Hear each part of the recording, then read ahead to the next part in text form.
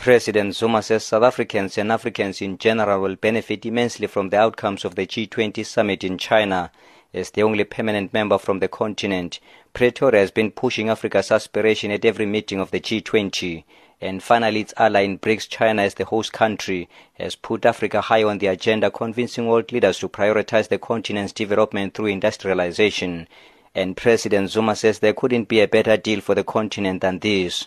We have had a very successful visit, beginning with the G20, which was very productive. China was able to highlight and put on the map the matters of the continent of Africa, that Africa should be prioritized and assisted to grow. That approach was accepted by the summit, including the emphasis by the Chinese to say any economic growth must include the poor people so that it is meaningful. That answers the issue of the gap that is widening. Again, we came here because there is China-Africa Investment Conference. It was important to come and talk to the investors. What has been quite important is the enthusiasm that you have from the Chinese business. The mayor of the provincial capital city, which indicates the enthusiasm. They signed a lot of memorandums of understanding, and it's very clear that those will be translated very soon into concrete realities. And for South Africans in particular, a 30 billion rand deal has been clinched with the Guangdong province to build a railway line linking Mpumalanga and Gauteng to ease traffic and reduce accidents on the notorious Moloto Road.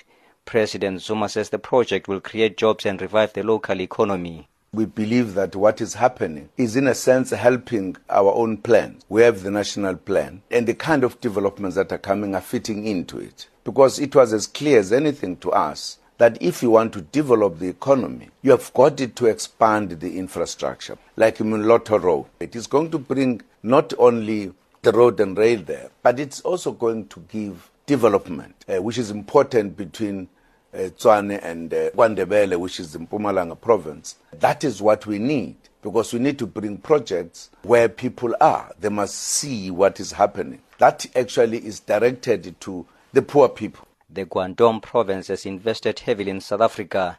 Last month, the province signed a memorandum of understanding with KwaZulu-Natal, including business agreements to the tune of over 2.6 billion rand.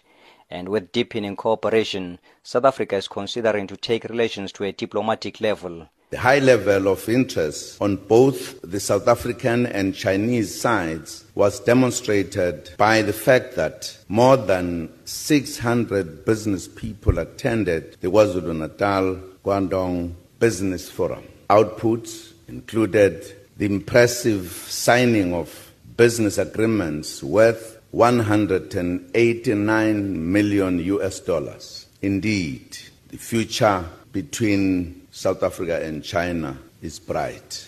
We want to further expand relations with this province. In this regard, I am pleased to announce that South Africa is in the process of establishing a consulate general here in Hangzhou. Meanwhile, Chinese President Xi Jinping is expected in the country later this year for the South Africa-China Binational Commission. I am Ntebo Mokobo, Guangdong province in China.